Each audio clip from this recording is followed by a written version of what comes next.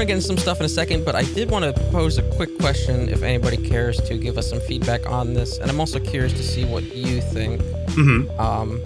Because whenever I was listening back to our last, or at least thinking about it, our last Dating is Dead segment, I was kind of concerned that the segment might just be either becoming or already is just like making fun of women. So I was wondering if maybe a potential solution would be if I opened up my profile to like, you know, be like sort of all include like all the genders, you know. Yeah. Sort of thing. I think that's a great idea. Think so? Okay. Yeah. Because like the way I was using it was that like, well, of course, like some of the older stuff that I had saved was just stuff that I found, you know, just trying to use the app. Right. But then like if I'm going in and like trying to look for weird stuff, it's like, well, then I'm just kind of looking for women to make fun of or something. Like, you know, like it just kind of feels bad. Yeah. I mean, I don't know if it comes across that way, but I do think it's a good idea to open it up more. Okay. Yeah. Because yeah, like obviously my profile from whenever I was like using it to try to use it, it would be configured just, you know, for women because that's what I would be looking for. So yeah, and you're not even using it for that purpose at this point. No, not really. So yeah, the funny thing is that I guess they've like sort of fixed their, maybe it was like bugs or whatever, but like on OkCupid, a lot of the time it would just kind of show dudes, and like this is like not even me making assumptions. Like if you look at their profile, it would just be like, oh yeah, male, and then it would even say like, the profile will say like, oh, what are you looking for, and it'll be like, oh, they're looking for women. So you're showing two dudes that are looking for women, each other, like. Yeah, that's a bit wonky on the part of the algorithm, I guess. Yeah, it would happen so frequently, and this was like a couple of years ago. So I guess it was glitched, or I don't know, trying to tell me something. I don't know, but yeah. So yeah, but that like, as I've been using it lately, that hasn't come up. So yeah, so that's just something I was kind of thinking about for the future. Yeah, open that shit up. Yeah. To sort of make it seem like I'm not just picking on women. And I'm not qualified to critique any sort of dating profile, but if there was a dating profile that I'm qualified to critique, it would be probably of the male variety, you know? Right. So that makes sense too from that aspect. Yeah, because it's like that's why I opened it up by like also sharing mine to sort of make it seem like, you know, who the fuck am I? And because it's like at the end of the day, like it is just people putting themselves out there. As strange as a lot of the stuff is, it's, you know, it's people trying. Totally. So that's just something I've been kind of thinking of. And if people have some feedback on that, I would really love to hear it and appreciate it. If you think we are problematic, please let us know. Yes. That's really the main thing. Speaking of problematic content, do we want to get into this week's horror harvest? I've been anticipating it all week long to hear your thoughts on this movie. Yeah. So if you'd like to set this up, please. Yeah. So our second film that we're featuring here in our horror. Oh, geez. I didn't know how difficult it would be to pronounce that. Horror harvest. Christ. Don't ask me to set this up anymore. So yeah, we are talking about Climax, the 2019 film from Gaspar Noé. This is a horror film about a dance troupe who are rehearsing in this warehouse and have a party afterwards, and there's some sangria that there's something wrong with the sangria, and things take a turn from there. So I'm very curious because I've seen this movie before. You haven't, so I'm very curious what your thoughts are. Thank Christ it's only an hour and a half. Okay. Like in a good way? Like this is such a nightmare that it's so effective and I want it to end? I don't know if it's... In order for it to be effective, I would have to know what it's trying to do. Okay. You know what I mean? Uh-huh. Because... like, as I was watching it and sort of at the end, like, the main thought that I kind of kept thinking of was, like, is this just like a really roundabout anti-drug PSA? No. Not even close. Not even close. No, I don't think it is. I don't think it is. No. Because there's plenty of drugs going around that are fine. It's just somebody spiked this sangria with something terrible. I think LSD or something, right? Yeah. Okay, then is it a... maybe this is just where my headspace has been in the past couple of weeks, but is it a pro-life production? You know... Can you elaborate on that? Like how you got there? It's sort of depicting these very I don't know, like promiscuous behaviors. You know, these are arty people, and you know, they're getting involved with drugs, and like all they want to do is party, and you know, like it's like, oh, they even involved a kid in the mix, and it's like these are you know. And then there's the whole, like, forced abortion scene, which is a sentence. And, like, it makes your stomach turn, but only because of, like, not even necessarily the violence of it, but just, like, what it signifies. Right. Where like like this drugged out cheering dance troupe is like somehow forcing a woman to have an abortion. Yeah. And so that leads you to think that this is some sort of like anti-abortion film? In a very like weirdly roundabout way, maybe? Like, I don't know. Yeah, no, I wasn't getting that at all. Because it's... yeah, I just don't think anywhere in its messaging it's trying to come across that way. Like, for me, what these characters are saying and doing, it's like, on the one hand, it's like there's like a lot of like gross conversations happening, right? But Yeah. it's like banter that you would sort of see at like a gathering like that, but like within the context of like the movie, it all like just gives you this sort of like icky feeling, and like that's even before things really turn. I just didn't see any sort of political message in this movie at all. None? Like, I don't think its mind is on that. I really don't. I think it's the even what? Even the extended conversations about the guys are like, I hate that fucking flag. I hate that flag. Why is that there? And then the one guy draws a swastika on the other guy's forehead. Okay, well, yeah, there's that, but I mean, like, about the abortion stuff. Okay. I don't think you there's... say, like, there was no political... Right, yes. No, there's definitely, like, it's very pro-France and sort of, like, you know, it's pointing out certain cultural things.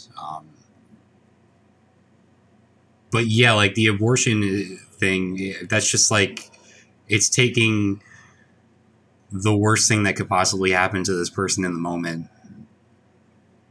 and all the things that the people around her are doing, it's just a result of like them acting under the influence of the drug, and it's like the worst thing they could possibly doing to her. So it's like all in the service of like the nightmare that's happening, and it's not like some sort of political statement. At least I didn't view it that way. Yeah, you know, maybe it's just where my head is at. That's reasonable. I mean, that's because of everything that's going on right now. Yeah, because like there's also an incest subplot. There is, yeah. You know. Mm-hmm. And the other focus, like on the kid that's there, I don't know if mindful is the right word, but like it kept bringing up like what kind, like, you know, like what kind of environment this is, and that was even before it went poorly. Mm-hmm. What, like the idea of like, why is the single mother having her child like around in this sort of situation, right? Yeah. But even there, it's like those complaints are just pretty unreasonable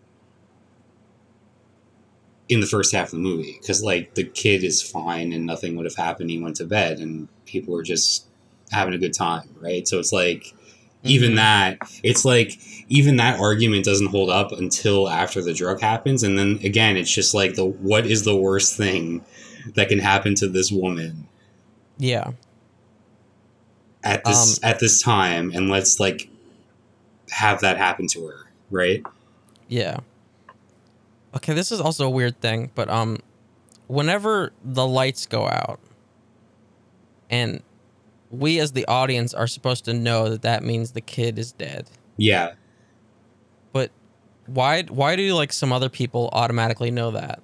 I mean, yeah, I kind of thought that too, but I can only assume because this woman has been like hysterically going around yelling about her child and what is happening. But it was like a moment of like they suddenly have the clarity to like. Well, no, I think these characters know what's happening like around them. They just don't give a shit because they're so far gone. You really think that they know what is going on around them? Yeah, because they're like actively laughing at like these horrific situations, and like somebody like writhing on the ground, and they're just kind of like standing there and they're acknowledging it, but they're laughing about it because they don't care, because they're out of their minds. I mean, there's the woman that just stands there and pisses for like a good 3 minutes. Yeah, sure, there is that too. I found the framing of it really strange, and I didn't know like what sort of purpose it had. And this is sort of why I kind of got the feeling of it being like this anti-drug, you know, sort of thing, because the beginning of the movie opens up with showcasing a taping of interview sessions with all of the dancers. Mm-hmm. And this is like a way to introduce the cast, but it's also like it's the first like 20 minutes of the movie. And they're all asked about like their experiences with drugs, you know. Yeah. And some of them like, yeah, you know, I've experimented or whatever. And some of them like, I know I don't get involved with that kind of thing, you know, like stuff like that. And so it felt very much, well, one, it was setting up what's going to happen, but then I don't know, something about it just made it seem like it's setting up like this morality of it. Yeah, see, I never thought so. I think it ends right there with setting up what's to follow. I just don't think it's trying to pass judgment on like drug use, because there's, like I was saying, there's plenty of drug use in the movie outside of the one thing that sets everybody off, right?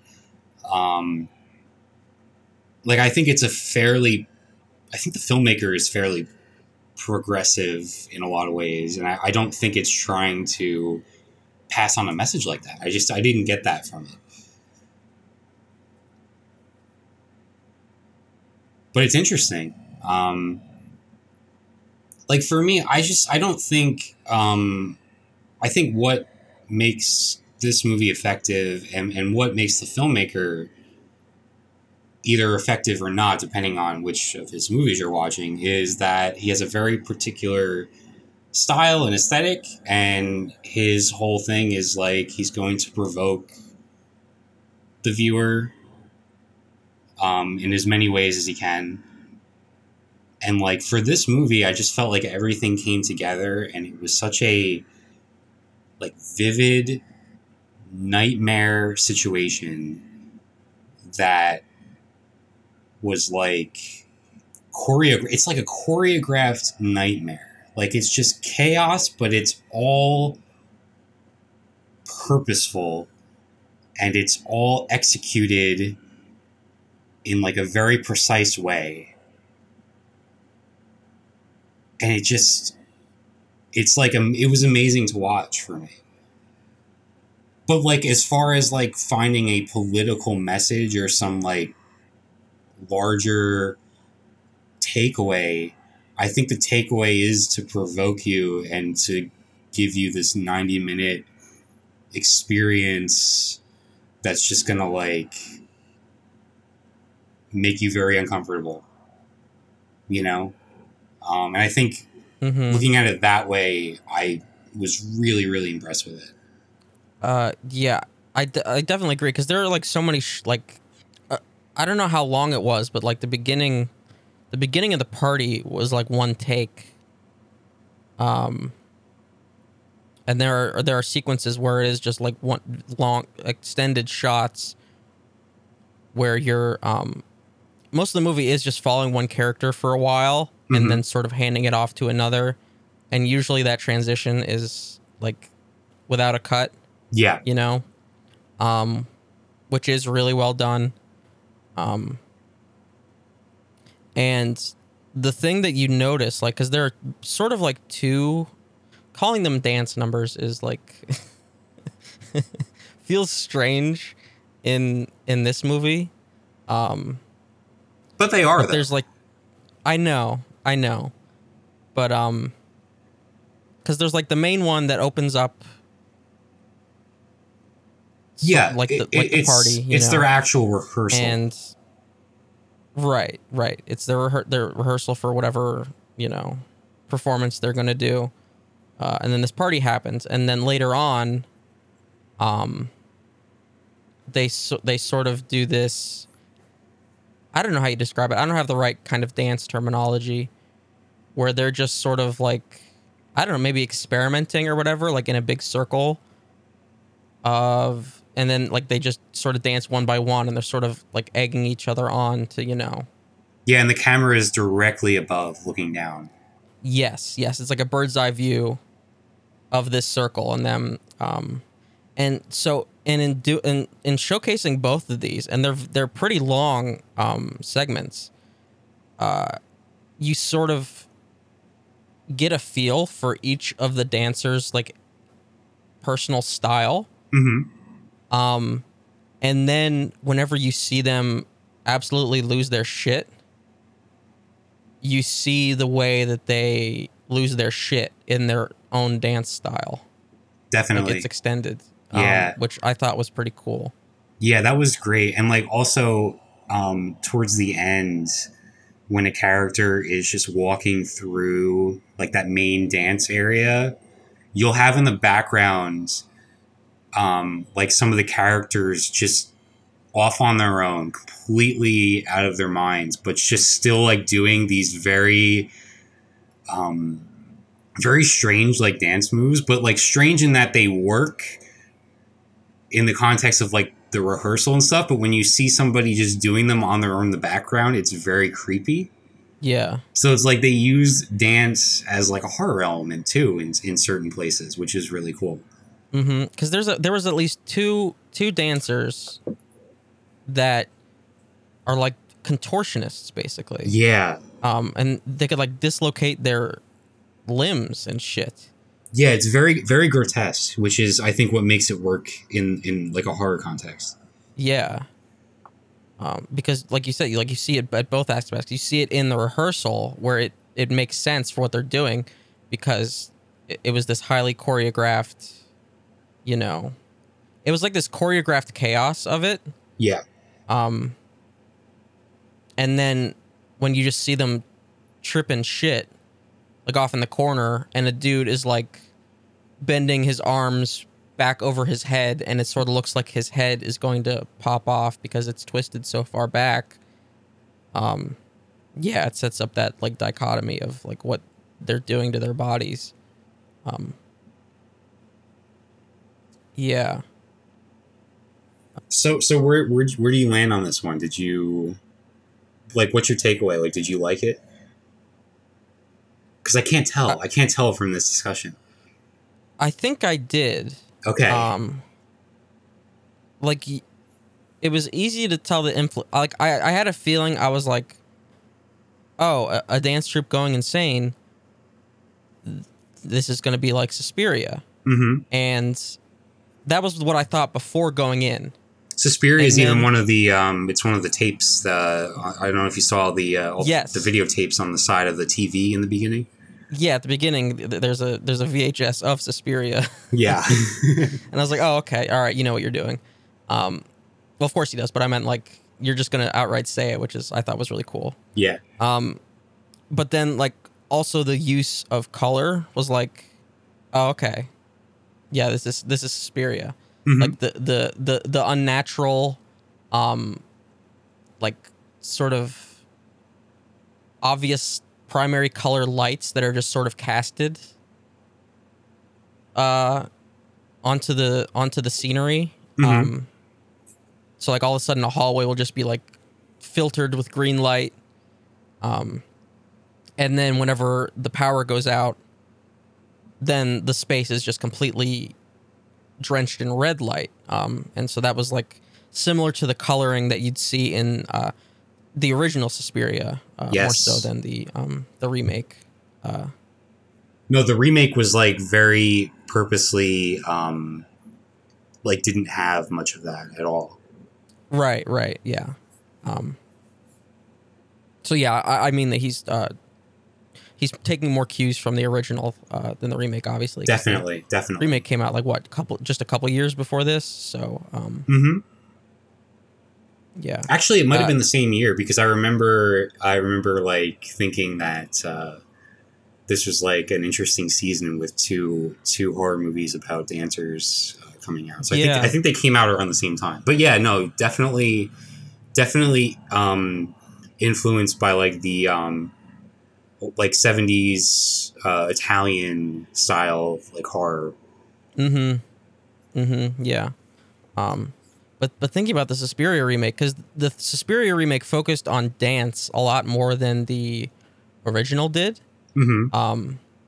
And just seeing the sort of, that was very, I don't, like I said, I don't have the right terminology for dance, but like it was like a very buttoned up sort of, almost like classical dance. Yes. And then whenever anything got sort of chaotic or whatever, it was like this out of the norm. It was the showcase that something was different and going wrong. Whereas here in Climax, the dancing is very chaotic, and I don't know if it's modern dance. I really don't know. Chaotic and very, very sexual. Obviously, there's like one of the dancers just like sort of just smacks her vagina a lot. Yeah. Yeah, the dance. And that's that was like her style. It was, yeah. The dance from the outset sets a tone for what this movie's going to be. Yeah. Because, like, it even though there is a very distinct shift about halfway through the movie, it still feels very much like it has a rhythm throughout the entire thing that never really stops. Mm-hmm. You know? Yeah. Yeah, I think it can't. Like there isn't a time for it to be dull. Like no. there are some moments early on in the party where like you're splitting off into individual conversations, but like the music is still going and there's still this energy to the conversations, like the two dudes that kept talking about anal sex, like they're jumping around, they're getting, hyped up about, pretty gross shit. But Yeah. like there's still this energy to it and they're moving between the conversations too. You're not like staying there. Right, because one character with will be people talking with another about a third character, and then they immediately cut to that third character talking about somebody else, and then it just keeps going all around and around. Yeah. It weirded me out that the white guy with the shaved head, he looked like somebody we went to high school with. Really? Yeah. You'll have to tell me after who that was, because I'm not sure who you're talking about. It really was freaking me out. Yeah, that would make a bit of a weird, make for a bit of a weird experience. Yeah.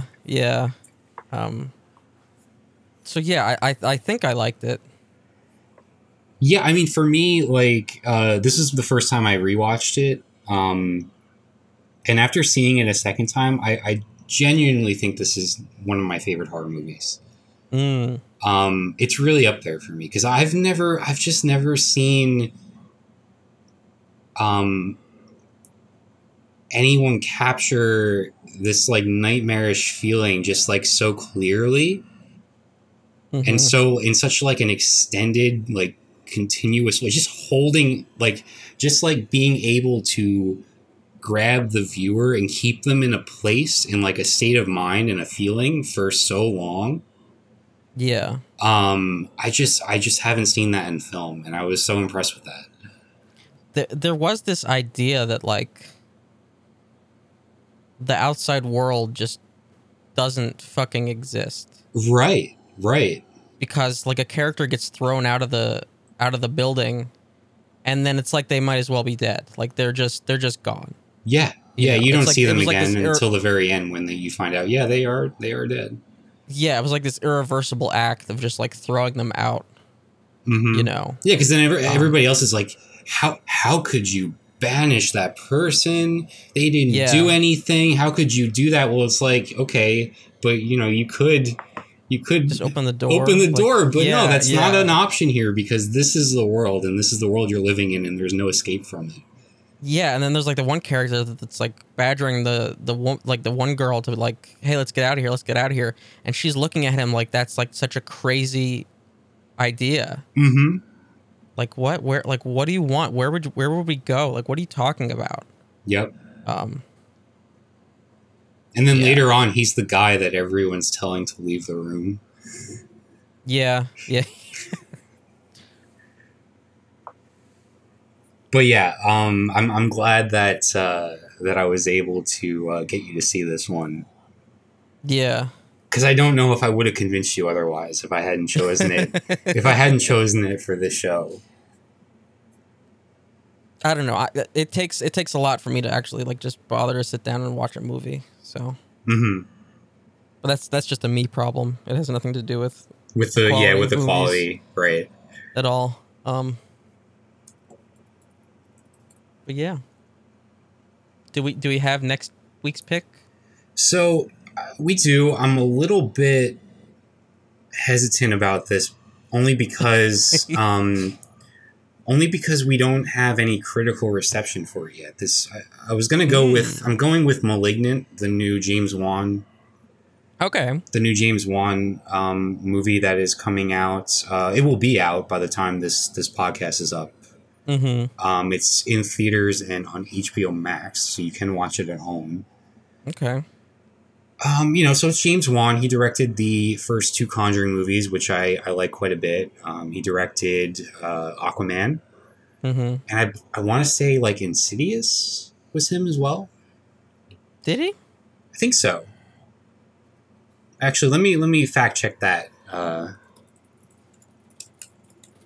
me fact check that real quick. Yeah, that was him. That was him. So he's got a pretty good filmography. I figure it's a fairly safe bet that we'll have stuff to talk about with his new film.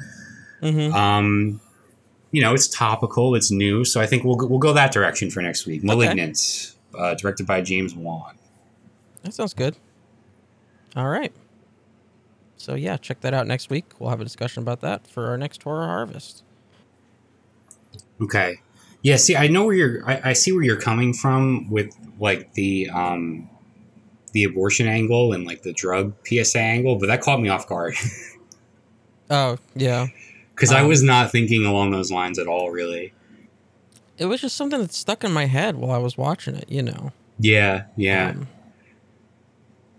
But yeah. I guess maybe that's just me projecting, but... No, I mean, I think part of it, too, is... I think because I kind of knew what I was getting into. It's like the first time when I was watching this movie, because I knew that the type of stuff that this director was like going for in his films. Sure. You know? So I think that probably plays into it, too. Yeah. But anyway. Well, yeah, well, it was like, you know, as soon as the girl said she was pregnant, I was like, all right, they're going to fucking beat the shit out of her. You know, that was where I went immediately. Yeah. And then of course, like, not even 45 seconds later, she's getting kicked in the stomach. Mm-hmm. So like, you know, I knew that was going to happen, but then like, I wasn't expecting the characters to all get in a circle, surround her and say, I'm going to make you have an abortion repeatedly. Yeah. Like, all right, so this is a story that I've wanted to talk about for a couple weeks now. I think we had to push it last time, at least, but I think it's been a couple weeks. So people might have seen this. It was like trending on Twitter, like the weekend that it happened. So ESPN broadcast a football game, a high school football game between, I guess, one of the top sort of programs in the country, like this school, IMG or whatever, and they have like a bunch of top 300 prospects for college or whatever, and so they have a series, the Geico Kickoff Classic, and it's a series of 7 high school games that are gonna, like, they're all over ESPN they're supposed to be the country's best high school teams, and for whatever reason, this top-ranked school was playing a school that nobody had ever heard of, called Bishop Sycamore. And they obviously got their ass completely beat. They won 58-0, or the opposing team. Right. But during the broadcast, even the announcers are saying, like, we don't even know. We couldn't find any information about this school. The roster they gave us doesn't even make sense because they had kids on the field that were wearing the same number at the same time. The roster was small enough where kids were playing both offense and defense. And so, like, you have the announcer saying, like, this is not even safe. Like, these kids were getting demolished. I think their quarterback got knocked out, like, immediately due to injury. So it was just this bizarre situation. And this is on national TV. This is on ESPN. Right. And so people are starting to, like, look at, like, who the hell is this school? They have, like, very basic black uniforms. And these kids are, like, a lot smaller than their opponents. And this is like ESPN, the broadcaster saying that they don't have information about this school. So it's like, well, how did this happen? Like, why would you even put this game on TV? And why did this game happen in the first place? Mm. So it was a very bizarre situation. And ESPN was, they said a statement, like, after the game. They said, we regret that this happened and have discussed it with Paragon, which secured the matchup and handles the majority of our high school event scheduling. They have assured us that they will take steps to prevent this kind of situation from happening moving forward. And so the other thing that came out was that this Bishop Sycamore, this game took place on a Sunday. I believe it was Sunday I'm not sure. It was Sunday the 29th. Turns out that they played a game on Friday as well. Oh my. And like I said, their roster was not big enough where that there were kids playing both offense and defense. And so if their game was not big enough to field both offense and defense, then the roster wasn't big enough to have like two separate teams play a game on Friday and Sunday. So these were the same kids playing a game on Friday and Sunday. So it was just like this really unsafe situation for these kids. And people looked into it. It's like, yep, Bishop Sycamore had the same starting quarterback both game. Frequently had players with the same number in the same alignments in both games. And then their coach admitted to that. Do we know the outcome of that first game, the Friday game? Yes, they lost 19-7. Okay, so respectable. Not too bad. Right. So the other thing was that Bishop Sycamore had mismatched helmets, and then not enough helmets for the entire team. So kids were sharing helmets as well, not only jerseys. And so then people found out that the previous week, Bishop Sycamore posted a GoFundMe for $20,000. And the description of that read, "We are Bishop Sycamore, a new football program getting established in Columbus, Ohio. We play a national schedule which is ranked 4th in the nation. We have gathered young men from all over the country in the pursuit of a similar goal. We currently need your assistance with helping these young men achieve their goals and inspire other young men to do the same. It takes a community to raise a child. Please be that community and help these young men. Please help us with funding team meals, travel expenses, and equipment costs." So nowhere in that statement does it say like what school they're coming from or anything like that, which is interesting. No. So the thing is that it's apparently true. They do have the 4th toughest schedule in the country. So for whatever reason, they're scheduling themselves against like powerhouse school programs. Right.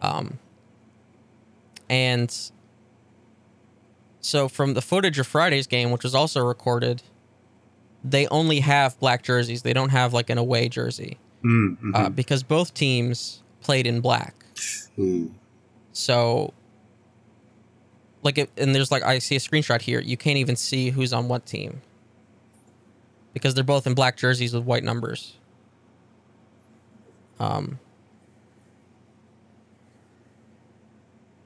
So then ESPN claims that they told Paragon, who was like their outsourced scheduling management company, they said weeks in advance that they couldn't find anything about Bishop Sycamore. And then days before the game, Bishop Sycamore bailed on a conference call with ESPN. And then gave them a fact sheet that claimed that multiple players had D1 scholarship offers. And then ESPN said that they couldn't verify any of that information, and then they said that they were scammed. And this is days before the game took place? Yes. And so then this is a quote from during the broadcast, like one of the announcers. One says, "It's very clear, very, very clear that they can't match up." And the other one replies, "No, they can't match up. And you already saw Trillian Harris, their quarterback, get dinged up. And the last thing you want is to have this showcase on national TV. The point to finish here is, you look at IMG, and this is the most talented prep team in the country. Bishop Sycamore told us they had a number of Division I prospects on the roster, and to be frank, a lot of that we could not verify. They did not show up in our database, and they did not show up in the databases of other recruiting services. So okay, that's what you're telling us, fine, that's how we take it in. From what we've seen so far, this is not a fair fight, and there's got to be a point here where you're worried about health and safety. I already am worried about it. I think this could potentially be dangerous given the circumstances and the mismatch that we have here. And quite honestly, Bishop Sycamore doesn't have not only the frontline players, but they don't have the depth in case something were to happen to the roster, with a kid or two here throughout the remaining 2 quarters of this football game." And so a reporter afterwards said that they maybe have 30 to 35 players. And they had a bunch of injuries, which makes sense if they were playing for the second time in 3 days. And a lot of those players are on the field for almost every down. Right. Early on, IMG were getting clean hits on the quarterback on every play. There was clearly a player safety issue. And this is another ESPN reporter. "Sorry, they had no business being in that game today. None. I feel bad for the kids. Player health and safety was at risk today, It was uncomfortable for anyone who watched. Oh, and then the other thing that happened was that since they were getting completely blown out, the refs and the opposing team, like IMG, the other school, was like, all right, let's institute a running clock as like a mercy rule so we can, like, you know, finish this. Sure. And the Bishop Sycamore coach said no. Okay. He declined that option to have a running clock. So do we have any knowledge about any background on who this coach is? Let's get there. Okay. Because so last year Bishop Sycamore went 0-6, and they lost by a total score of, to all their opponents, to 227-42. And last year they lost 56-6 to IMG. And so IMG apparently decided to schedule with them again, knowing what they were about. Yeah, it reminds me of like a lot of the top universities will schedule like a warm-up game, essentially, almost like a preseason game for their first week against like a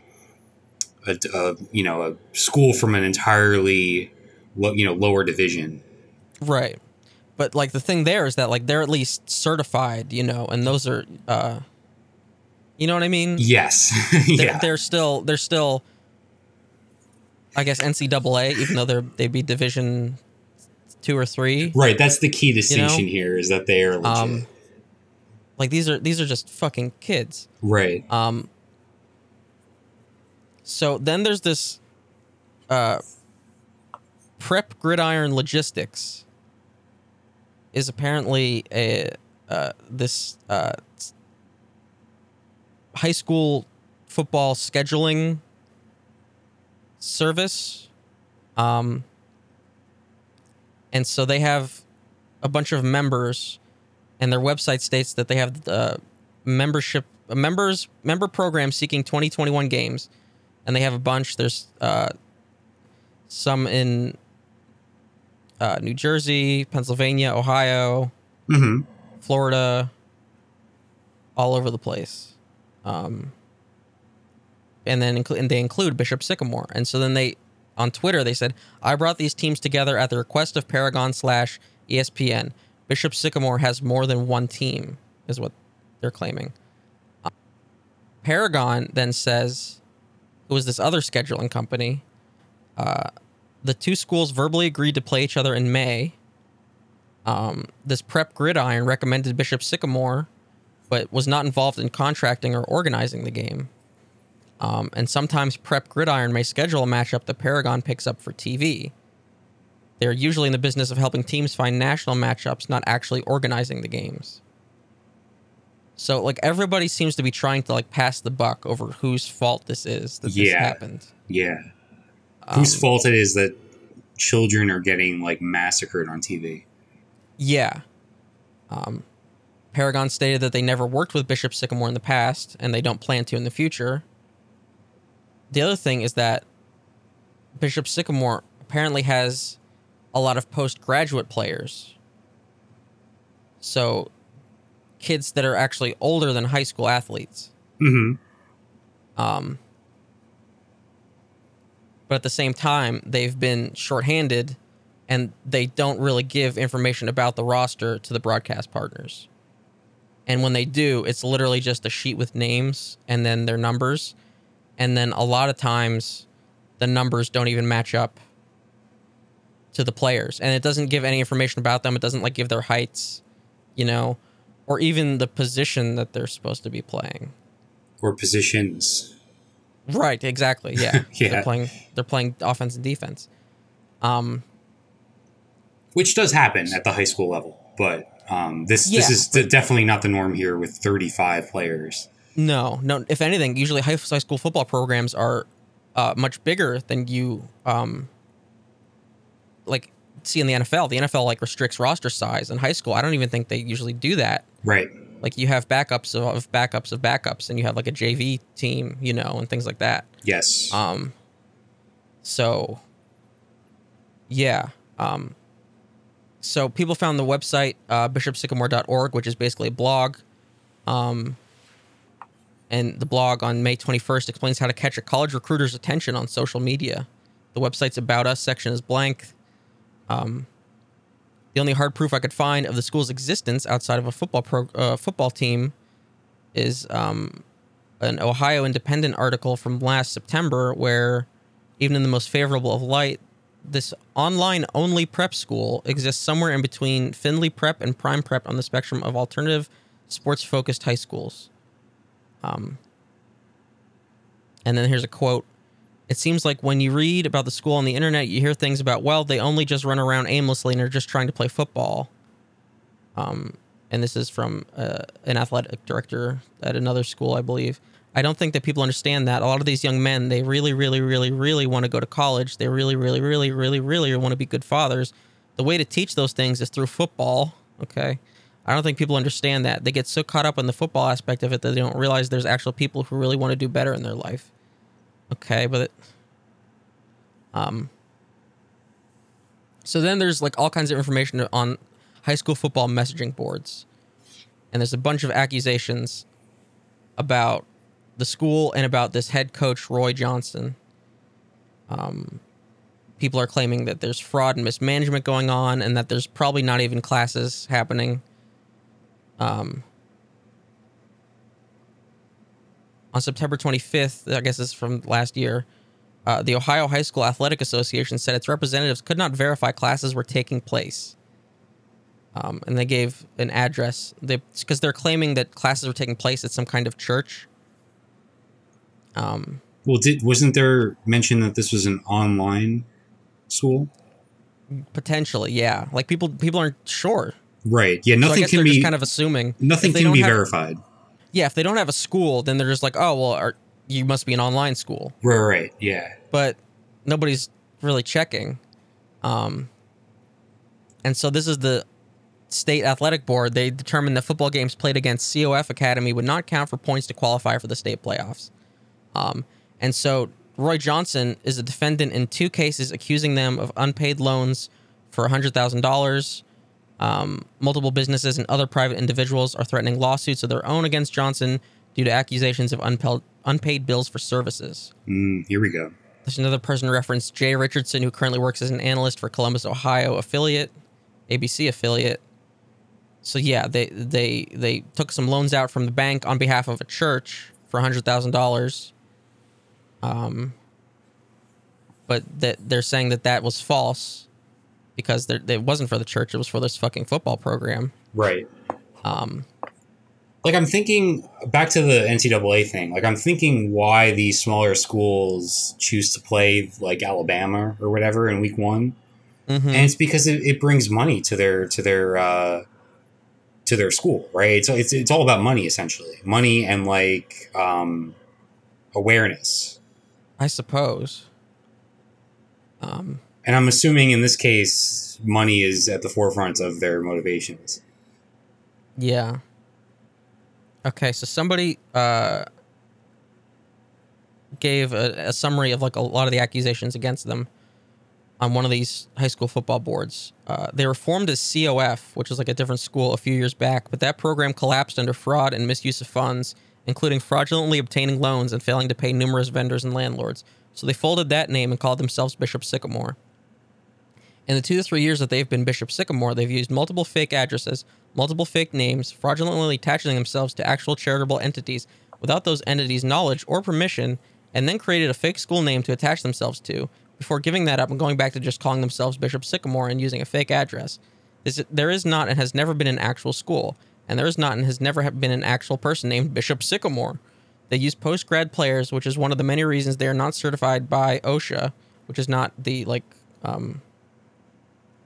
same OSHA that's like the, what's it called? The work. This is like the OSHA regulations. Specifically about high school football, right? Yeah, this is the Ohio State High School Athletic Association. Mm-hmm. So this is a different OSHA. They're not certified by OSHA or any other certifying body for high school sports.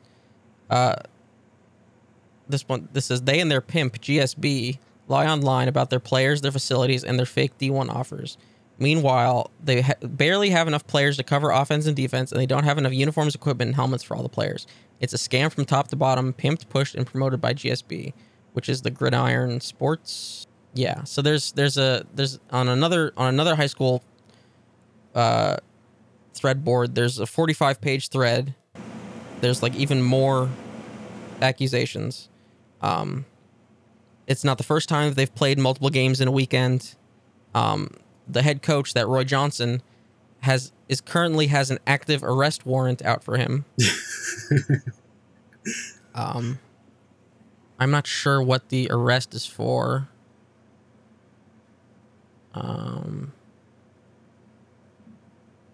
I think it might be like assault or something, but I'm not sure on that. But yeah, so the head coach has an active arrest warrant. And that's in addition to all the lawsuits for the fraudulent loans and everything else. The only thing that would have made this more wild is if like the coach was arrested during the ESPN broadcast. Yeah, it's seriously. Like we found him. He's on national TV. Yeah. A large amount of the players are older than high school age, including players that played for JUCO, and I believe that's like just a postgraduate like football program. Mm-hmm. Oh, that's junior college. I'm sorry. So like they already have kids that have played for junior colleges that are in this program playing against actual high schoolers. Right. There's this accusation. They played a defender on Sunday that's originally a 2020 player from Florida. Kid has reported over 24 fake offers. Showed up to a tryout and used a fake ID. There's another one. My son was on the team. We initially thought it was going to be great. They have some great kids, but the guys running it aren't coaches, and all the negative stuff that you hear is true. Someone needs to shut it down before someone gets hurt. Most of the kids are already 19 or 20. Oh, yeah. So then they also have, like, some sort of team housing. And the kids that were in that got evicted from the team housing, and that somehow affected their personal credit. Wow. There's all kinds of shit. Yeah, and so like, was this quote unquote school, was this program paid for their ESPN appearance? Do we know? That I don't know. Because like I'm just trying to figure out, because it's obviously a scam and they're obviously using these children in very dangerous conditions, and the point, what are they gaining, right? What are they gaining from this? Right. Yeah. They're trying to get money and siphon it, because it's not going into this program. Right. It's like you take out $100,000 loan. It's like, well, where did that money go? Because it didn't go to the uniforms. It didn't go to equipment. Mm-hmm. They apparently have transportation problems. This here says that they keep getting kicked out of apartment housing or getting kicked out of hotels due to lack of payment. Yeah. And then at the end, it's like ESPN is trying to say that it's not their fault. The people that organized the game are saying that it's not their fault. It's a shit show. Completely. I mean, I think if you're ESPN, you need to take responsibility here. Like, come on. Right. You're the largest sports broadcasting network in the world. Like, you are what people associate with sports. Yeah, and you got kids in an unsafe situation. Mm-hmm. Do you know if it was on like actual ESPN, or if this was like maybe ESPN2, or maybe like one of their internet, like ESPN3 streams or whatever? This here says that the Geico Classic or whatever was supposed to be all across the ESPN networks, these 7 games. Okay. I believe this one was somehow on main ESPN, which is kind of why it blew up. Incredible. But I'm not 100% on that. But I think that was the case, which is why it got all this attention. Yeah, incredible. Yeah, it's absolutely nuts. Man. And so then this happened. A few weeks back, where this story sort of blew up. Then the next week, where college game day started on Saturday, another school. This is college now. This no-name university called North American University. Hey, we're from there. Yeah, anybody that's in Canada, United States, or Mexico, I guess qualifies for North American University. That's my local school. So they played a game against Lamar, which is a D3 school, and they put that game on ESPN as well. And so this had to be like ESPN Plus, right? This had to be like one of the streams. I'm looking at the screenshot. I can't tell. It just says ESPN College Football. It has to have been on like the ESPN College channel or some shit like something that. like that, yeah. But North American literally doesn't have a logo, so there is just a placeholder that just says logo. Oh no! On the ESPN, it says ESPN College Football presented by ESPN or whatever, and then it says North American. And next to it has logo, and then it has Lamar, and they have their logo there properly. And then even in the ticker at the bottom, it still has the placeholder for logo. Quick question. That's scrolling by. Yeah. If you had to place a bet, North American, the entire team, versus Lamar Jackson, but only Lamar Jackson, who are you betting on? Well, maybe we'll have some insight as we learn who this North American team is. He's looking over in the flats. He's going to go deep down the field, wide open for the touchdown. Okay, wide open. They kind of can't cover based on that clip I just saw. So he might have a shot, honestly. I think so.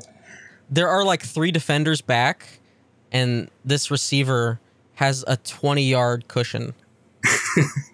This is like a 50-yard catch and throw. Like, yeah, I and that's against the D3 school, right? So like, they got sacked when they had a 1st and 23. I don't even know how that happens. Get a 1st and 23. Half the Wikipedia page of the organization that accredited North American University is dedicated to scandals, which is the Accrediting Commission of Career Schools and Colleges. North American University has several pages claiming that they are a member of NAIA, and I have to look that up again because I forgot what that is.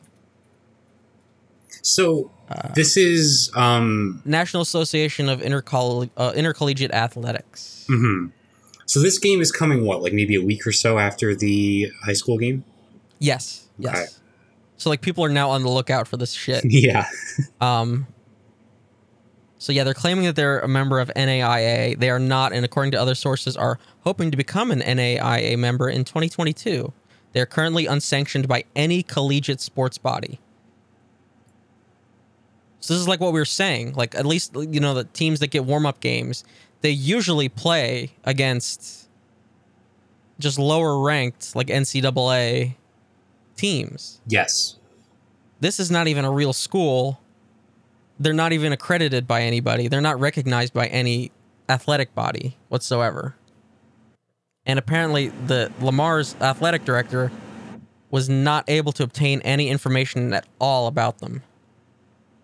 So why did you play them exactly?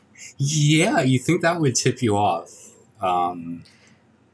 Man. The NCAA less than a month ago released a list of blacklisted teams that do not count as actual competitions if you play them. Guess who was on that list? North American University. Ugh. So what was the score of this game? Do we know? This is like in a tweet thread, and in the middle of the thread, it's Lamar is up 44-0. Okay. And it would be a lot worse if the Cardinals weren't being extremely deliberate on every drive, eating up huge amounts of clock. Jesus. Oh, so it's like they probably could have scored a bunch, but they decided to just like do like some 15, 20-yard gains and eat some time. Yeah, they're just trying to run out the clock. Wow. Okay, this clip, there's 6 minutes left in the fourth quarter. It's 47 to... Oh, they're about to kick a field goal. 47-3 now. Oh, there we go. Oh, my God. They're... North American is celebrating like they just fucking won in overtime. Jesus Christ, that is so sad. That is so sad. Oh, my God. So, yeah, I don't know what the final score was, but they were getting beat quite soundly by a Division III school. And the NCAA is like even saying like, hey, this game does not count because they're not a real school. So it's like a glorified scrimmage. Not even. I wouldn't even say glorified. Yeah. It's just a scrimmage that ESPN decided to broadcast. Just bizarre stuff. You think ESPN has its hands in too many different like sports? Seems like it. It's trying to do too much. Seems like it. Doesn't have a handle on what it's showing. It's like I know college football is huge, and I know in a lot of places in the country, high school football is huge. Like around Pittsburgh, Ohio, it is enormous. Texas, it's huge. And also there are just people who will watch football no matter who it is. Mm-hmm. So, but like, come on, like who? I already find diminishing returns on NFL games. I think they're less and less entertaining. Like, who is enjoying this shit? Aside from the weirdness of the story. Right. Like, who's going to flip on Lamar versus North American University? Only if it was Lamar Jackson. Right. It's the only situation where I'm tuning in. Put that for the Pro Bowl game. There we go. God. Spice things up. Yeah. Oh, yeah, and so related, you put this story in here.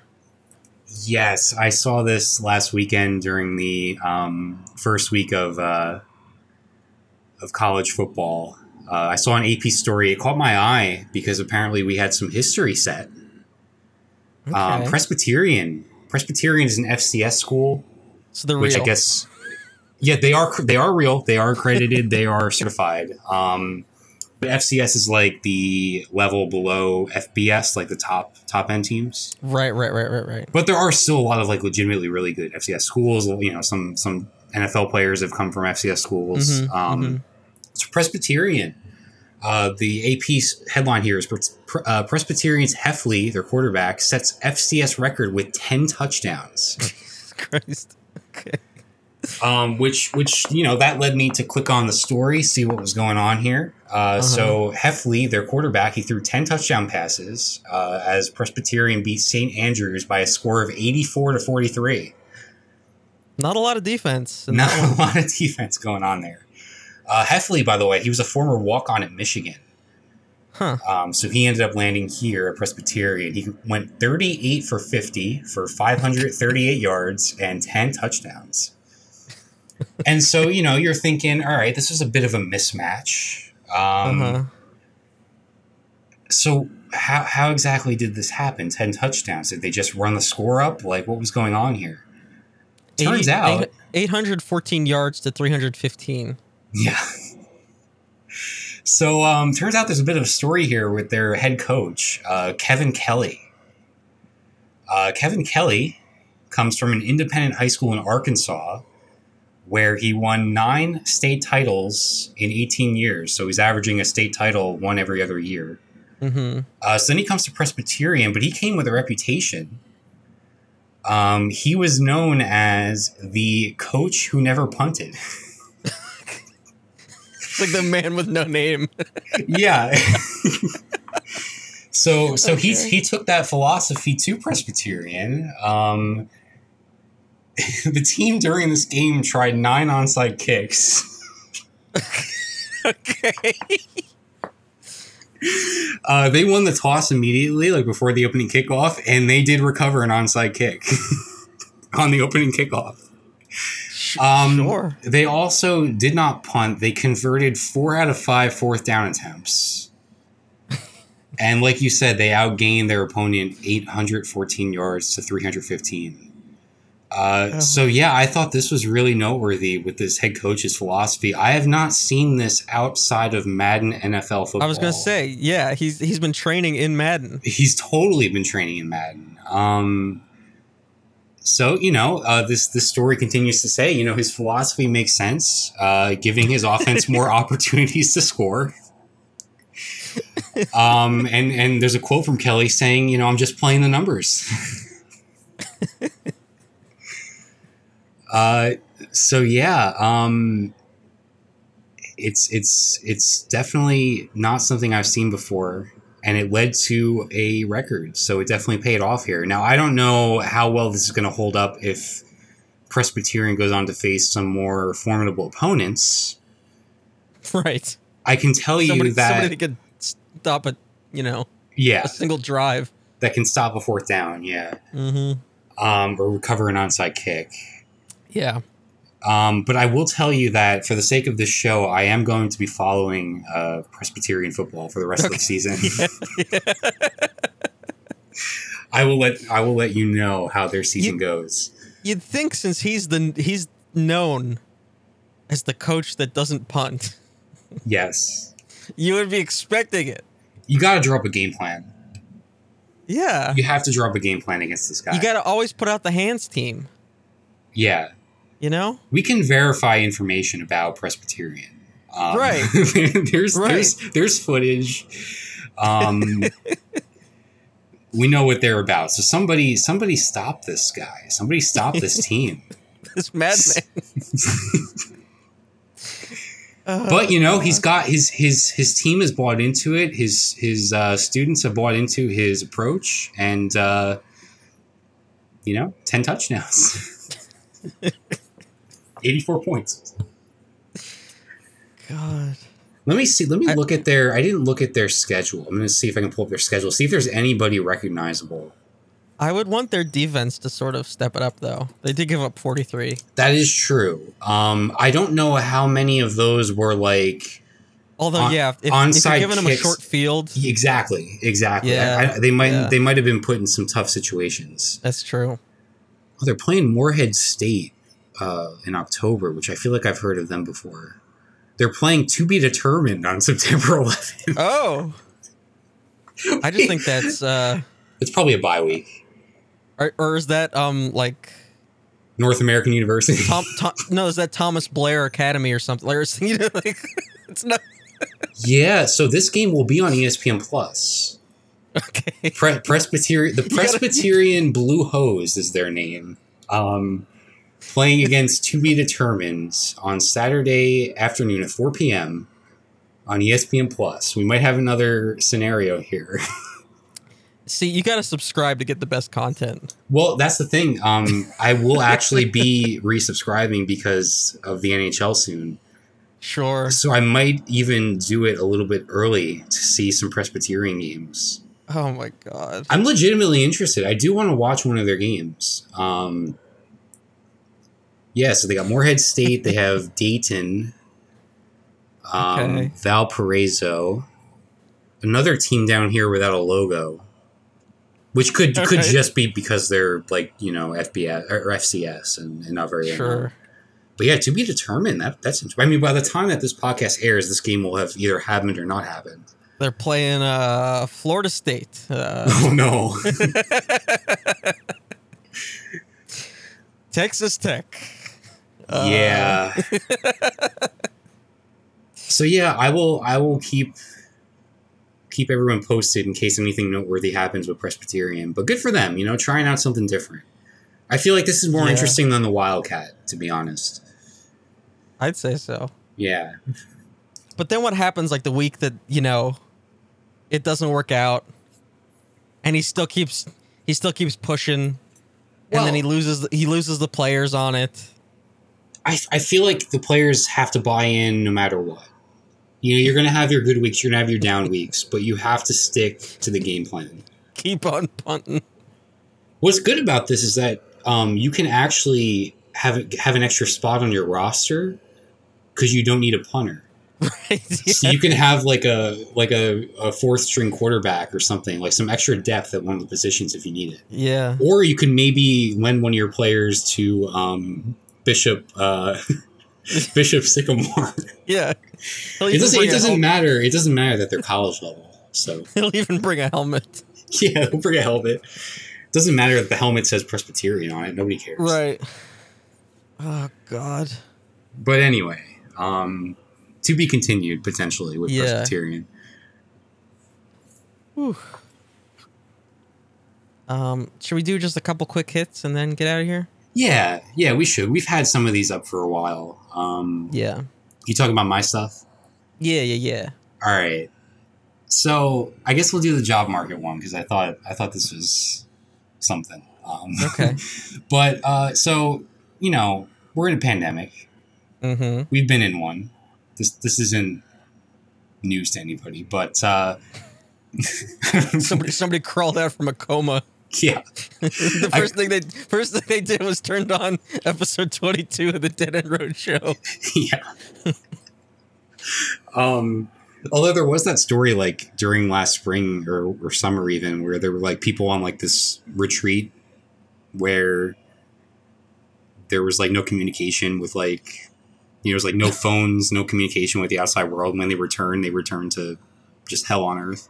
Oh yeah, I think I heard about something like that happened like with people like around 9/11. I don't know why I bring up 9/11 like every show now. Yeah. But yeah, I remember hearing something like that. But so, I've been kind of paying attention to some reports about the economy, see what the job market's like. I'm currently looking for a job as well, so I'm checking out the landscape. And honestly, some of these reports can be misleading, right? Because like you can see a gain in jobs added, but like the quality of those jobs or the wages or whether they provide are terrible, right? So like it's kind of hard to get an accurate read on what people's experiences are looking for jobs, right? Mm-hmm. However, I am on TikTok. Sure. And I've seen some TikToks that provide insight into how people are doing. So I thought we would play a couple here. I have the first one. I'm going to link it in the Discord for you. Mm-hmm. Here we go. So here's this one. This is from user J Lampy. I'm on the verge of getting my real estate license. Is that what everyone does when their dreams are crushed? I feel like that's like the only way out. I don't want to do that. Can you even picture me selling houses? Hi, welcome in. Here's the kitchen. Here's the bathroom. Do you like it? Do you want to buy it? This is my entire job, is just doing that. And then the other stuff that's boring. I'm sorry, no offense to you guys, but that sounds so boring. So, this resonated with me a bit. I'm wondering if you've ever considered real estate, because that seems to be like the thing that people really go to when they hate their existence. No. I personally, I haven't. I had some family that did that, like before, and they moved out of it. No, it's not something I considered. Because it does sound miserable. I mean, I've been thinking about it, honestly. Yeah. And like, because I mean, if you get into it and I guess if you do it right, it could pay well. Sure. Yeah. It's a good area to be in. Especially, I guess, as the housing market is so fucked. Yeah. But like, I worked in the school, and there were just like a number of teachers were leaving to get their real estate license. Jesus. Yeah. I keep hearing it's a seller's market. Yeah. So, whatever that's supposed to mean. Sure. It's like people can't buy the houses, so then how is it a seller's market? I don't understand. Well, the billionaires can buy the houses. Oh, okay. I guess that's who they're selling it to. Are they selling it? Are they selling it to them so they could turn them into Airbnbs? that what's going on? Probably. Okay. Yeah. Yeah. So, just something to keep in mind. That's always an option. Yeah. So I had another one that I saw here that came on my For You page. This is from user Bossy2Saucy. Okay. Day 4 of COVID. I just found out that people at my job knew that they had COVID and were still coming in to work because they're pieces of big lobs of shit. And so I've decided to quit, and I put my resume on Indeed.com.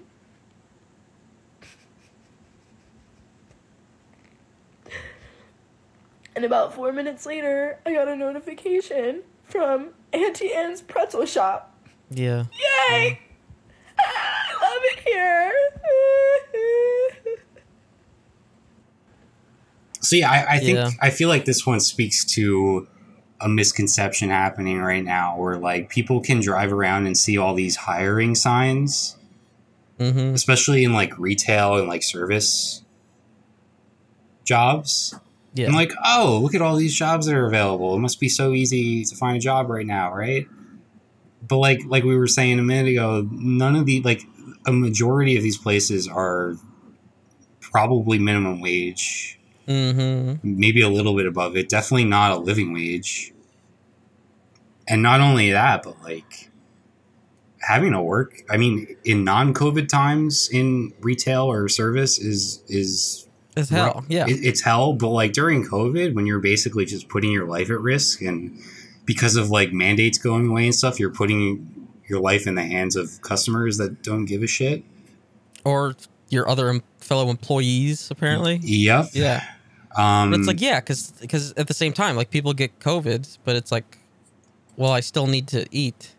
Yeah, exactly. Like you're choosing between like nobody. Yeah. You're choosing between your health and your ability to make a living, which is not a situation people should be in, but they are because this country doesn't give a shit. Yeah. But yeah, I'm so used to getting, like, you put your resume up somewhere and then you just get all kinds of weird emails and calls about companies that don't even sound like they exist.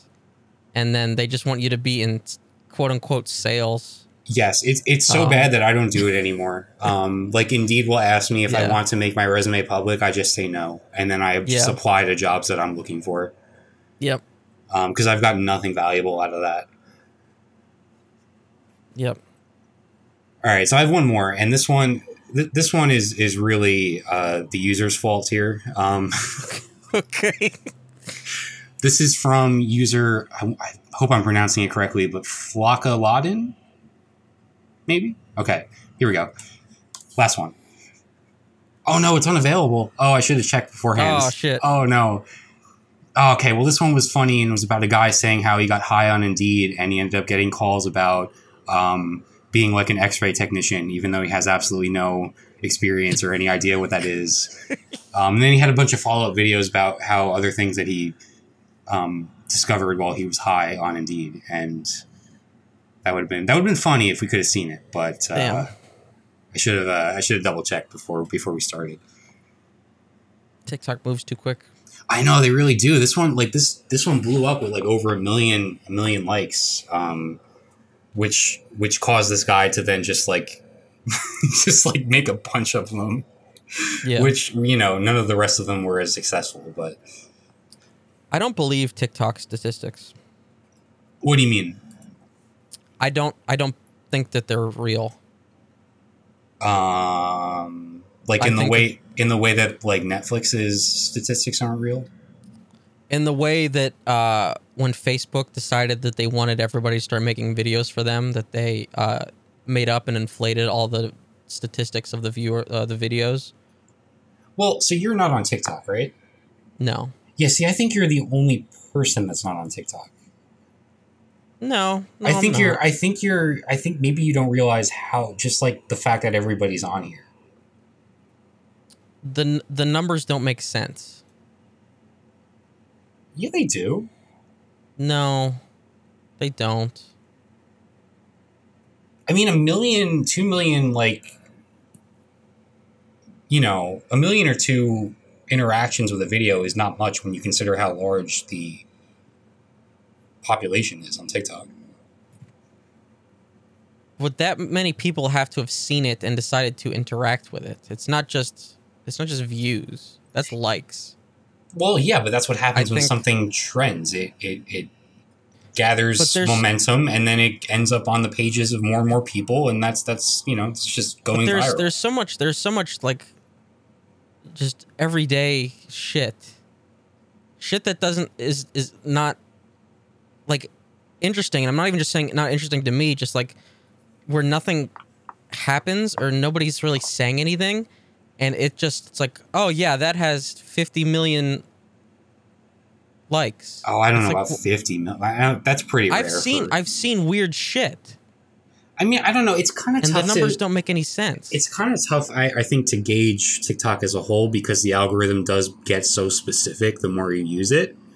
Like for me, most of the stuff that I get on my page and like the people I follow are people that are getting maybe anywhere from like a few hundred to a few thousand, maybe in like the tens of thousands of likes on a video at most. And then you'll get like the super viral stuff too. But there's like a wide range. I mean, I feel like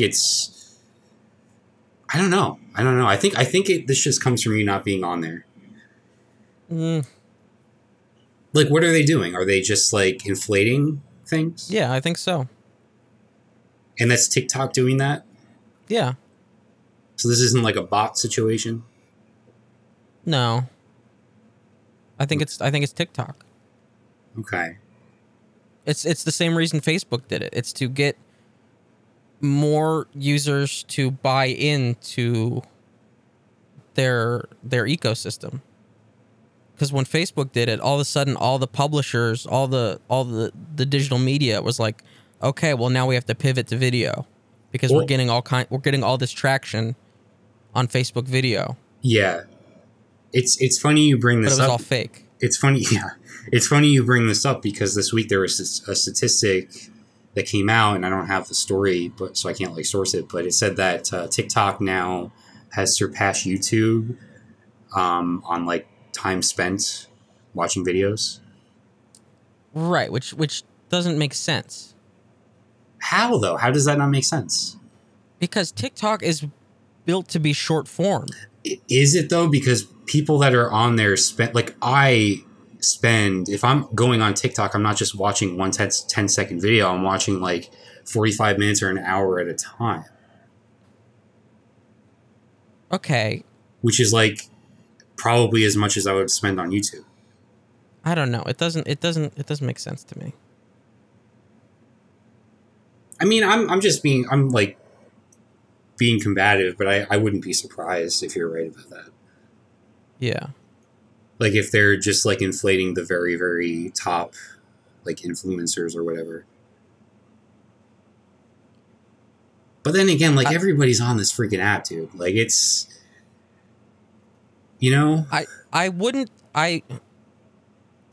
don't think it's as widespread as you think it is. TikTok?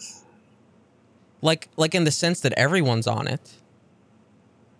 No, I do think that it's like the most popular social media platform right now.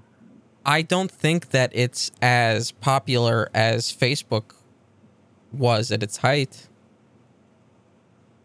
Yeah, I guess it's hard to argue one way or the other when we don't have like the actual numbers, right? Yeah.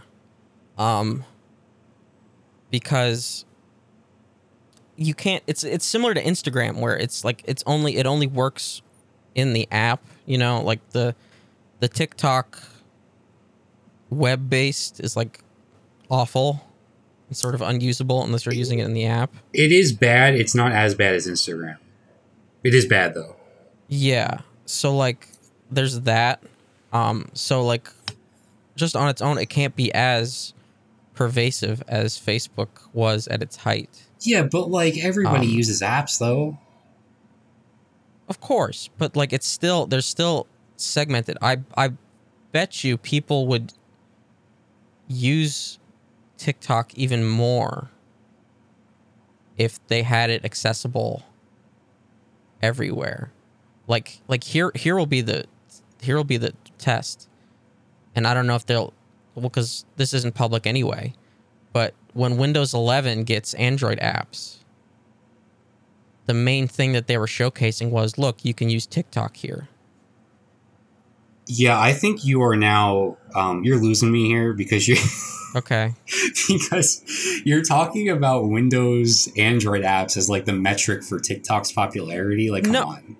No. But here's my point: is that like there are plenty of people that are not using TikTok, but yet like think about how I quote unquote use TikTok, which means I get it filtered through other apps, Sure, or other pathways, and then it's like, if I try to use it, like if I see a TikTok on my Twitter feed or whatever, and I go click on it to see it on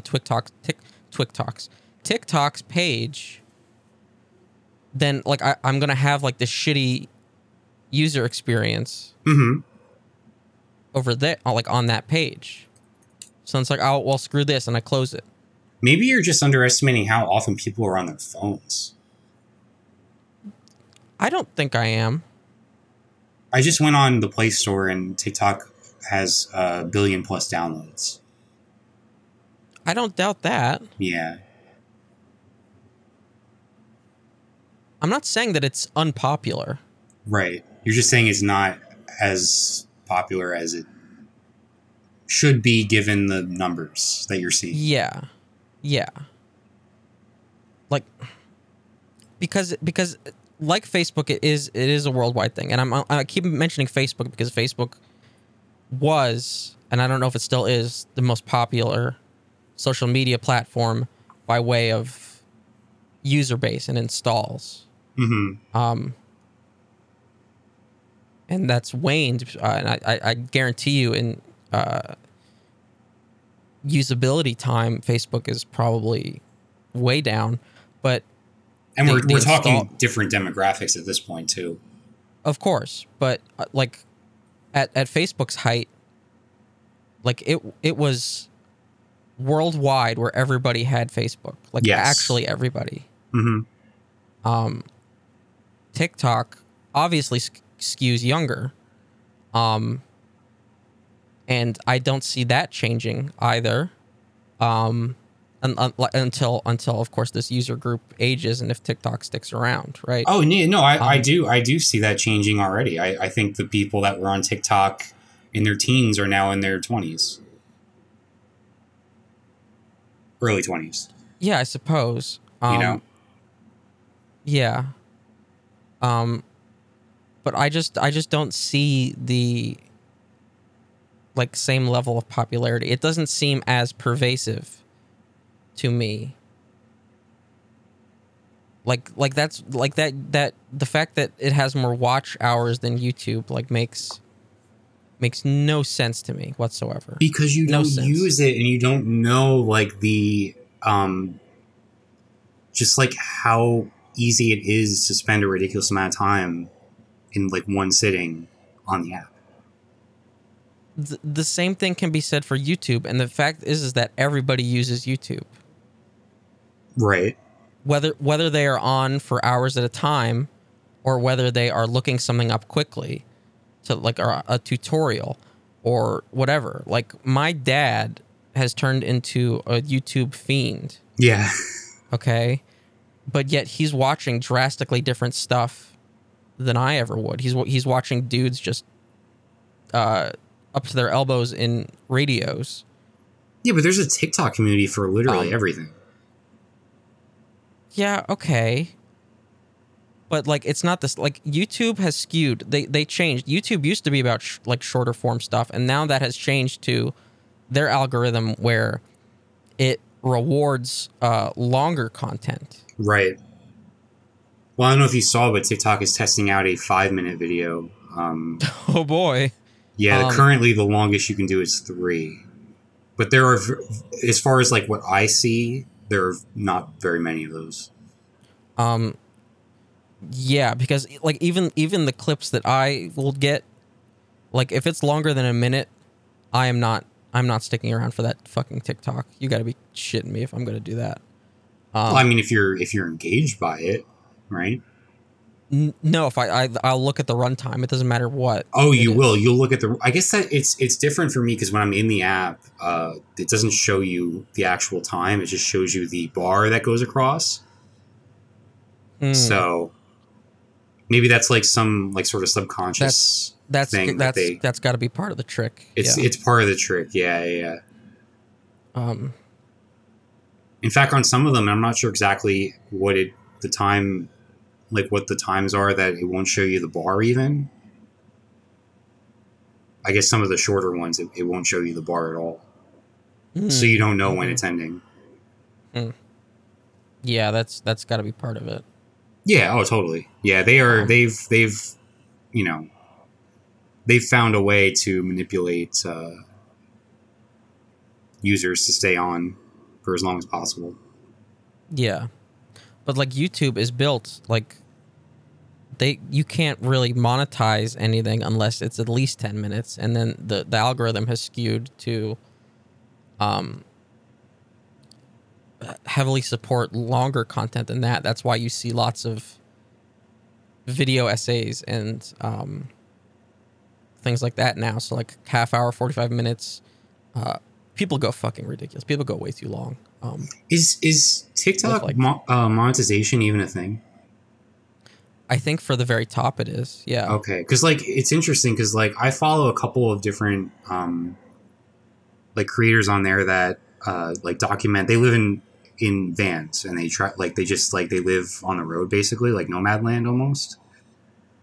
Right, and so like their TikTok is like them documenting like their daily life and stuff. Yeah. But at the same time, they have like 500,000 followers. Right. But they're also working seasonal jobs. Yeah, so I just don't really know how much it's feasible to make money on TikTok. I've never really looked into that. I believe at the very top they have monetization. I don't know if it's ad based or if they have like sponsorships like and stuff. Well, definitely at the top they have sponsorships. I know that much. Yeah. Because they're influencers, they get deals for that kind of shit constantly. But that like the very top is like the stupid teens that do the little dances or whatever, Yeah. So I don't know what it would be like for like I don't know, maybe mid range, like the way YouTube works, where like you get the ad revenue, right? Oh yeah, I don't know if you know this, but like, and I'm like talking about the most obvious stuff if you've used TikTok, so sorry about that, but like I don't know if you've actually experienced this where you're scrolling through videos on there, right? And there are ads placed in between every now and then, like every like 5 videos or whatever. But sure, the ads are made and framed to be like actual TikToks themselves.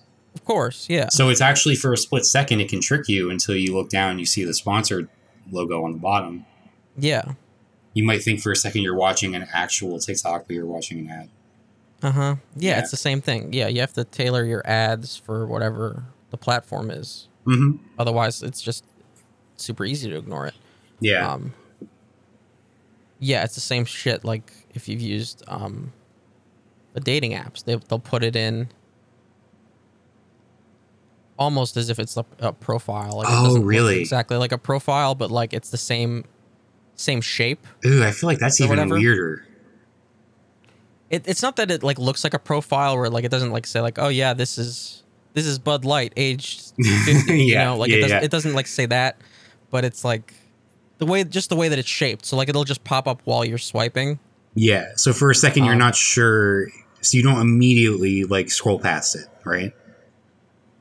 Right. And usually like the way it works on OkCupid is that you can't just swipe that away because it'd be too easy. Mm-hmm. It's almost like a regular like video ad or whatever where you have to like go find the X to get that shit off, I think people would riot on TikTok if you couldn't just immediately bypass the ads. Yeah, well, just wait until there's like pre-rolls on longer videos like YouTube. Ooh, well, that's when I just immediately bail. Or you pay for TikTok Red or whatever the fuck, Yeah, that's no. It'll come because with that kind of install base. Yeah. they'll you can see bleed like it dry. the same trajectory that YouTube had, right? Pretty much. Yeah. And then you also see like stuff like YouTube, like, well, everybody has like the stupid stories, you know, Right. from Instagram. But now YouTube has the shorts, which are just usually just stolen TikToks. And they're also like paying high profile YouTubers to like use that feature. Yeah. I think right now you can't even use it though until you've got a certain number of subscribers, which is because I guess it's in beta or whatever. Mm-hmm.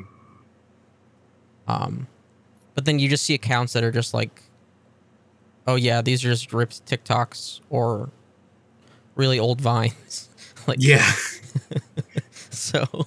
Yeah, I mean, my instinct is to hate the idea of a 5-minute TikTok, but when I think about like how many educational or like, you know, like trivia TikToks or like, I don't know, like science-based TikTok, like there's all sorts of like informational stuff on there that could benefit from like longer form videos. There's the whole genre that I've seen of the annoying teen theater kid who is explaining something basic to you as if they're an expert on it, and it makes my skin crawl, and I hate it so much. And they do the stupid thing where they'll point around to all the text that disappears way too quickly for you to actually like read it, and I fucking hate it. I hate it so much. Yeah, no, I mean there are good ones though too. Like there are ones that I actually learned stuff on. Yeah. Like, did you know that eels, we don't know how eels reproduce At all? At all. And they just show up? Yeah, the only thing that we know is that when eels become old, they travel down to the Bermuda Triangle, and then all of them? Well, when they reach like a certain age. All of them. Okay, I don't know if it's all of them, but like I guess if apparently it's been observed that old eels go to the Bermuda Triangle, and then in their place, young eels return. And like science doesn't know what the fuck is going on there. Okay. And they don't have any reproductive organs that we know of. I might need to fact check that. Okay. Yeah, feel free. That's actually a good idea, actually. That seems like some... I'm sorry. But the idea of all eels, as if it's like some Logan's Run, whenever they reach a certain age, they have to travel. Like, well, let's Google. Let me just Google while we're here. How do eels reproduce? Autofill. There we go. Because there have to be eels that are pretty goddamn... This is just from TED.com. This is the very first thing I saw. Despite knowledge of their round-trip migration, which I'm assuming they're talking about the Bermuda Triangle there, scientists still haven't observed mating in the wild or found a single eel egg. Leading theories suggest that eels reproduce in a flurry of external fertilization, in which clouds of sperm fertilize free-floating eggs. So it's like happening out in the air, I guess. That's like their best guess. Fish, yeah. But the Bermuda Triangle thing. Well, so that one had I kind of run into the problem where, or the mistake of like seeing a TikTok that has like over 1 million likes, and then just like treating it as facts. Yeah, yeah. Which is not good. I wouldn't recommend. I would definitely like look into before you go on a podcast, right? Before you decide to go on a podcast and start throwing out information, I would definitely suggest fact checking. Like maybe it's true, but it just seems like I know there are migratory species, right? Yeah. But the idea of eels traveling. From wherever they are, all the way to the Bermuda Triangle. Let me see what comes up when I do eels Bermuda Triangle. Oh, and okay, so one of the results here is eels Bermuda Triangle TikTok. God in heaven. am I gonna have to go to my buddy Snopes? My good friend Snope. All right, so this didn't really give me that much here. So, all right, so, there could be some misinformation out there about the eels. So apparently people believe eels don't have reproductive organs. Well, that might be true, right? Because they might not actually have the organs. It's just like they emit some sort of like fertilization. Older eels go out to salt water from the fresh water. Oh, that's the other thing, right? Like, so they're apparently the only, or one of the only, like, sea species that does that can switch from one to the other. Yeah. So that's noteworthy when it comes to the eels. Can I bring up this duck story since we're talking about animals? Sure. It's one that I had in the notes. So I'll link it to. Well, did I link it in the show notes? I believe you did. On the bottom there. Yeah. Yeah. So this is a story that came out just the other day. It's about the Australian musk duck, which has been known to like mimic sounds that it hears, right? Like sort of like a parrot. But the difference being that we've never recorded one of these ducks imitating human speech before until this week. The first documented instance of this species mimicking human speech, and you know what it said? What did it say? It said, "You bloody fool." That is where was this duck located? Australia. Okay. So there is audio if you go down on that CNN article. Okay, yes, yeah. Do you see it there? Okay. That was it? No, there's more.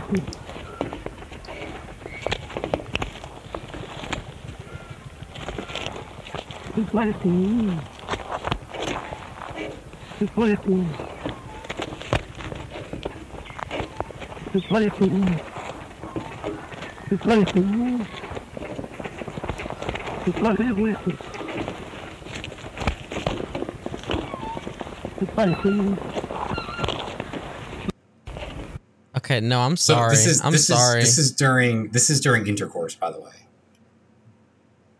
No, I'm sorry. Well, you don't hear it? I hear it, but only after you tell me beforehand. Oh, you know what we should have done? Damn it. We should have played the video and then had you guess what it was saying. That would have been better. No, it's just bird noises to me. Like it's just kind of No, I'm sorry. Well, I think they're attributing this. I don't know. Can we play one more time? Sure.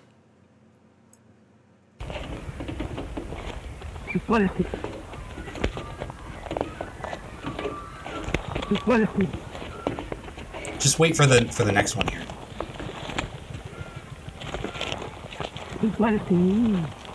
See how he just like... See how... I'm saying he, but this duck, which sounds like a male human voice, which is why I'm saying he, it sort of like lingers on the fool, right? Like it goes fool. That's the one that's the one that sounds least like it to me, because that's... Are you going who would be an animal noise. That's like that's a bird noise. I'm sorry. I don't think so. I think they're just kind of like, hey, did that kind of sound like? Oh yeah, what might he have been saying? Like, no, that's bird noises. But like the birds that can mimic sound are freaky, and it feels wrong, and it doesn't make sense to me. There's some very famous parrots on TikTok that, you know.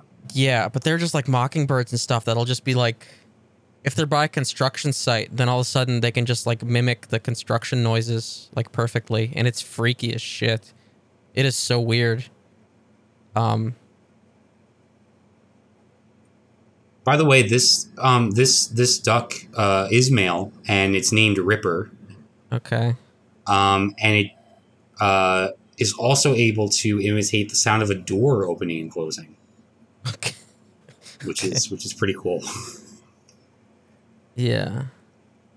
Yeah, the birds that like mimics like specific sounds that they hear are freaky. Yeah, pretty weird. Yeah. But I on this I don't think that was just bird noises to me. Like if I hadn't read it and you hadn't told me that that's what they think that it's saying, I just would have thought that was a bird making noises. You're gonna have to disagree there. I thought that was pretty distinct. Maybe, yeah. Well, I'm gonna keep an eye on the musk duck scientific journal. Sure, yeah. And see if any other breakthroughs happen. Yeah. But yeah. The last word could either be fool or food. Well, you bloody food doesn't make any sense. It's in the ear of the beholder, so to speak. I just think it's funny that this thing is mating, and while it's mating, it's saying, you bloody fool, you bloody fool. Yeah. Like, that's just good comedy.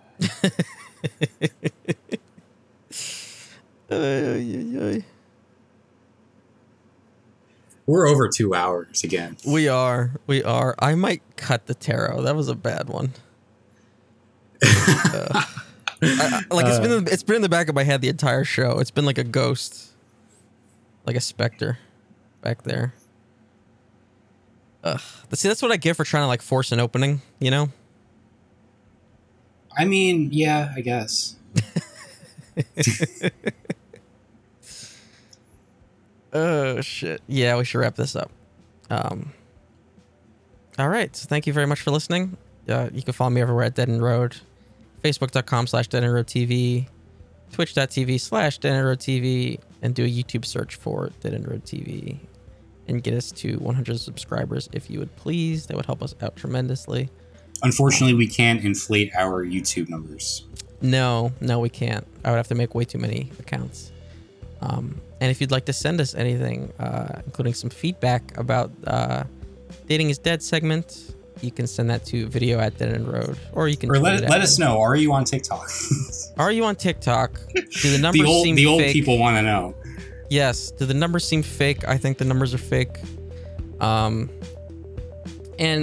quick apologies for getting last week's episode out late, because this week has been rough shit. But yeah, and then next week we'll be discussing. I already forgot the name. Malignant. Right, the new James Wan movie.